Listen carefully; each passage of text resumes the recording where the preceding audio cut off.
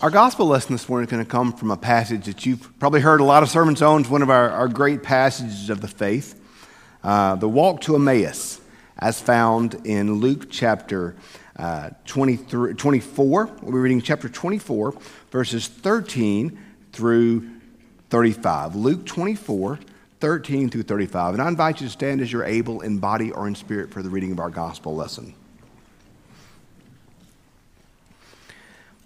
Now on that same day, two of them were going to a village called Emmaus, about 7 miles from Jerusalem, and talking with each other about all these things that had happened. While they were talking and discussing, Jesus came near and went with them, but their eyes were kept from recognizing him. And he said to them, "What are you discussing with each other while you walk along?" They stood still, looking sad. Then one of them, whose name was Cleopas, answered him, "Are you the only stranger in Jerusalem who does not know the things that have taken place in these days?" He asked them, "What things?" They replied, "The things about Jesus of Nazareth, who was a prophet mighty in deed and word before God and all the people, and how our chief priests and leaders handed him over to be condemned to death and crucified him. But we had hoped that he was the one to redeem Israel. Yes, and beside all this, it is now the third day since these things took place. Moreover, some women of our group astounded us. They were at the tomb early this morning, and they did not find his body there. They came back and told us that they had indeed seen a vision of angels who had said that he was alive. Some of those who were with us went to the tomb and found it just as the women had said, but they did not see him. Then he said to them, 'Oh, how foolish you are, how slow of heart, not to believe all the prophets had declared. Was it not necessary that the Messiah should suffer these things and then enter into his glory?' Then beginning with Moses and all the prophets, he interpreted to them all the things about himself in all the scriptures. And when they had come near to the village where they were going, he walked ahead as if he were going on. But they urged him strongly, saying, 'Stay with us, because it is almost evening and the day is nearly over.' So he went in to stay with them. When he was at the table with them, he took bread, blessed it, and broke it, and gave it to them. Then their eyes were opened, and they recognized him, and he vanished from their sight. Then they said to each other, 'Were not our hearts burning within us while he was talking to us on the road, and while he was opening the scriptures to us?' That same hour they got up and returned to Jerusalem. And they found the 11 and their companions gathered together. They were saying, 'The Lord is risen indeed, and he has appeared to Simon.' Then they told them what had happened on the road, and how he had been made known to them in the breaking of bread. This is the word of God for the people of God. Thanks be to God." You may be seated. There's an old saying that in Europe, they have history. In America, we have space. We don't have history in America in the same way that they do in Europe. I was talking with a friend of mine recently whose church is renovating, and they were on the National Historic Registry for their town. I'm like, "Oh, wow, I didn't realize your sanctuary was that old." They said, "Yeah, it was built in the 50s. I'm like, "The 50s? That's not that old. Some of y'all got socks that old. Like, that's not that old." You know? C.S. Lewis taught at Oxford. England, not Mississippi. But he taught at Oxford, and he taught at Oxford in the New Building. The New Building was built in the 1600s. They have history in Europe. So many European conflicts go back for thousands of years even. That is a thing that Europe has that we don't have, is that great and long and binding sense of history. But what we do have in America is we have space. The most American thing in all the world is to get in your car and drive out west. I mean, think about the nostalgic nature of Route 66. You know, we all, think about basically the entire pop culture of the 60s was about getting in your convertible and driving out to California. You know, that's what we do in America, is that we drive. We are a nation of drivers and of automobiles. That is a very American thing to do, is to fantasize and visualize about getting in your car and driving out west, or getting in your car and driving up north. Like, that's what we do, is we drive long distances. That's part of our deep culture as Americans to do that. They don't do that in other places like we do. That's something that we do here, is we like to drive. We like to go places. We like to see. We like the road trips. That's very American. When I was in Petal, my youth pastor, he had a foreign exchange student staying with him one year, and she was from Belgium. And so when her parents came to visit towards the end of her time there, they said, what do y'all do for fun around here? And, pedal, Hattiesburg, great area. They're like, oh man, it's great. We can be in Mobile in an hour and a half from here, or New Orleans an hour and a half, or Jackson an hour and a half. That's great, the hub city, everything's close by. And they're like, oh, where they live, they could be in Paris in an hour and a half, or Rome in an hour and a half, or London. Mobile's nice, but it ain't Paris, So that's what we have here, is we have distance. Many of you know my daddy was a truck driver. So during the summers when I was a kid, about once a summer, Daddy would take me with him. And now before they adopted me, he was long haul. He drove all over. He would drive out west, hauling natural gas and things like that. He'd drive up the seaboard. But when they adopted me, he wanted to be closer to home, so he started doing more short haul stuff. Eventually, he started hauling chickens from the farm to the processing plant. But he drove for a company called Great American Box out of Fernwood, Mississippi. And he would make a trip every night from Fernwood to Birmingham. And so every once in a while during the summer, he'd take me with him. And we would drive, and man, it was the greatest thing in the world. It was so cool to get in that big red with my dad. And we'd drive, and it messed me up, because I still think to this day the finest cuisine in America is truck stop food. We'd stop at some ratty truck stop in the middle of nowhere, Alabama, and get a greasy hamburger. And then we'd pull off on the side of the road, and he'd put his blinkers on, and he'd leave the engine humming, and we'd go to sleep in the sleeper. And if you've never slept in the sleeper of an 18-wheeler, it's the best sleep you'll ever have. It's even better than sleeping on a tin roof with rain. I'm like, it's the best sleep you'll ever have. But there was such an excitement about getting on the open road. That's a uniquely American gift that we have, is that concept, to travel. Well, in Jesus' day, it didn't really work like that. They traveled, but differently. Obviously, they didn't have big rigs or cars. They walked. That's what they did. And so it wasn't uncommon in Jesus' day for them to walk great distances. Think about how many stories in Scripture involve people walking somewhere. A traveler went down to Jericho and was robbed and beaten, left on the side of the road, and a good Samaritan came by. Think about how many of Jesus' teaching moments happened while he's walking with his disciples. They walked. Israel proper, the place where Jesus lived, basically it's the size of the Delta, more or less. From Vicksburg to Memphis, Bluff to River. It's the Delta. And I don't want to walk from Belzona to Memphis, but you could. I'm not doing it, but it's not impossible. So they walked. Think about how often Jesus traveled. Think about him going to Bethany when Lazarus was raised, and he came. It was a short walk, but he got there late. Think about when he was a child, and they went to the temple. And they were used to traveling as family caravans. Maybe if they were lucky, they had some donkeys, and the women would ride the donkeys. And Jesus and his family went to the temple, and they realized after a few days, oh, where's Jesus? Oh, he's in the back playing with his cousins. Well, turns out he's still in the temple. But they were walking. It's what they did. They walked. They traveled. Wasn't often. They didn't go down to Jerusalem like we go to Walmart. They didn't do that. But they went fairly frequently.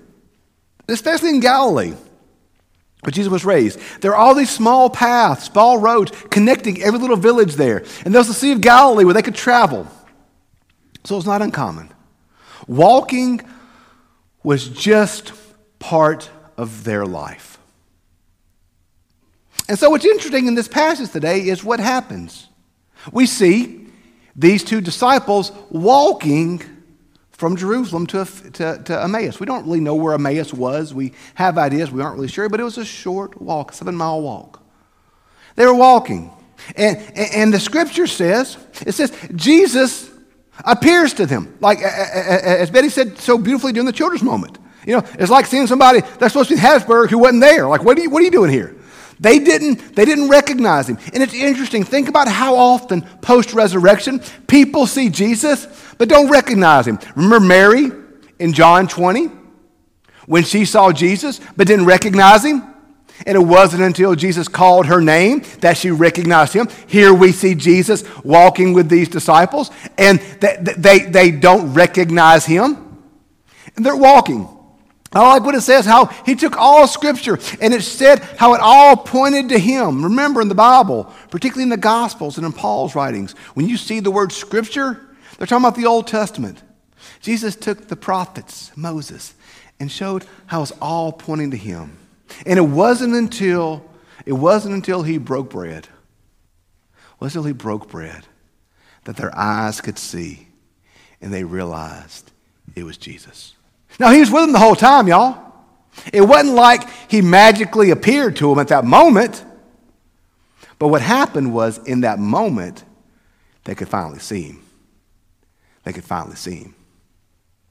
Now, why couldn't they see him?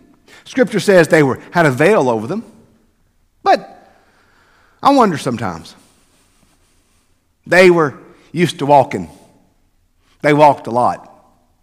It's just what they did. They walked. Part of their routine of life was they walked. I like routines.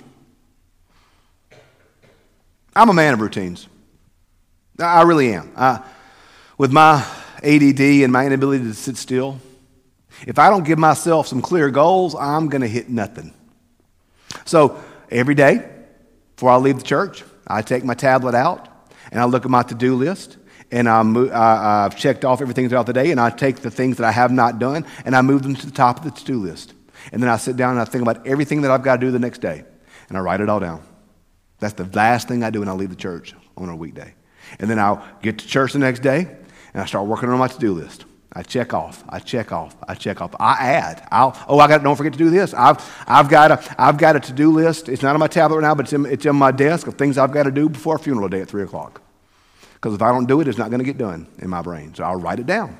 And I check. I will go when I finish, after I benedict, I'm going to go in there and start on my to-do list for today. That's what I'm going to do. I like my routines. I need my routines. If I don't have my routines, I'm not going to get a single thing done. We have our routines, don't we? I've got my routine. I don't even have to, they don't even have to put my name on my cup at Starbucks. Because I'm the only weirdo in Madison County who goes to Starbucks by the Healthplex and orders a large black coffee with nothing in it. They know me there. I have my routines of the restaurants I go to. I don't even need a menu at Cinco de Mayo. They just know what I'm eating because I go there so often. We've got our routines, don't we? You do. We all do. That's good. It's good to have our routines. It's good to stay focused. We need that focus. It's good for us. But I wonder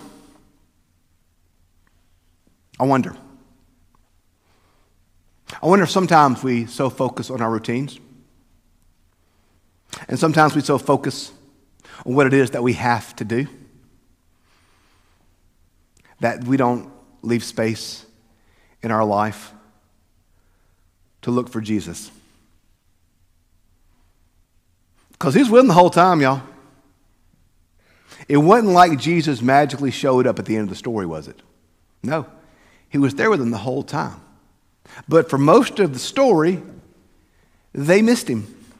For most of the story, they didn't see him. For most of the story, their eyes could not behold that he was with them. And I think sometimes, guys, if we're going to be honest, we're the same way.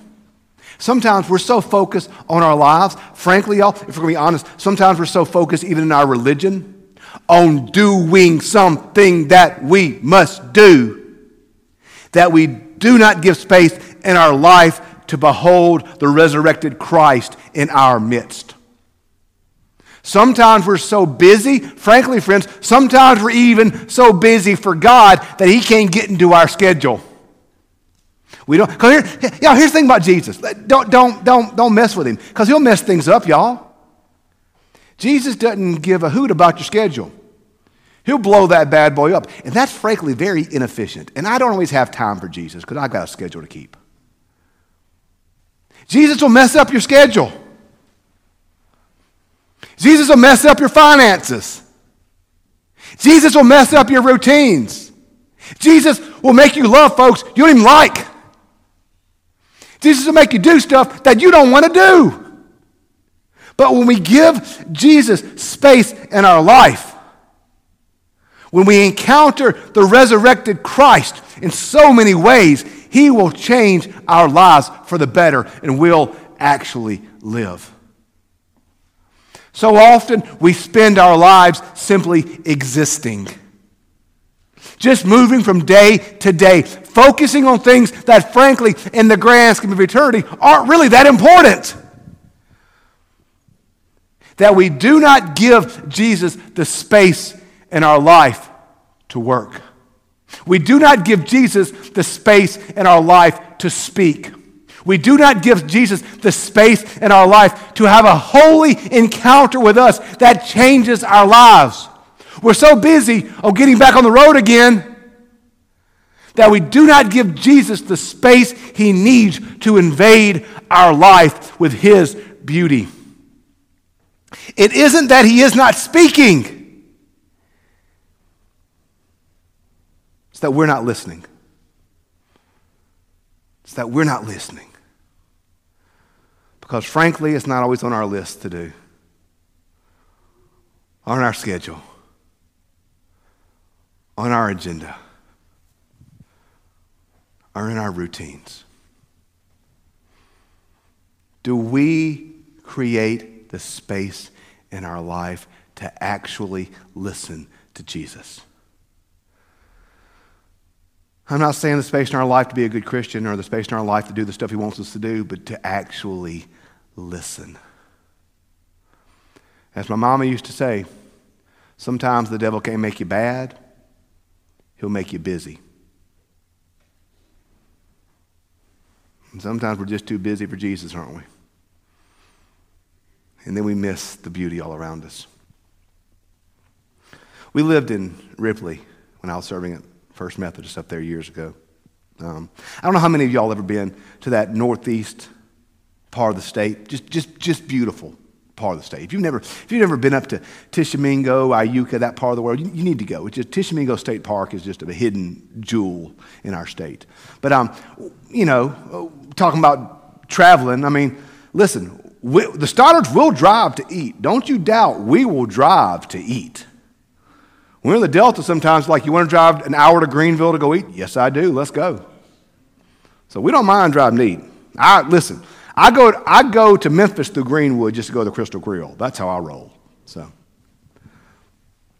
but Holly worked at the hospital in Corinth.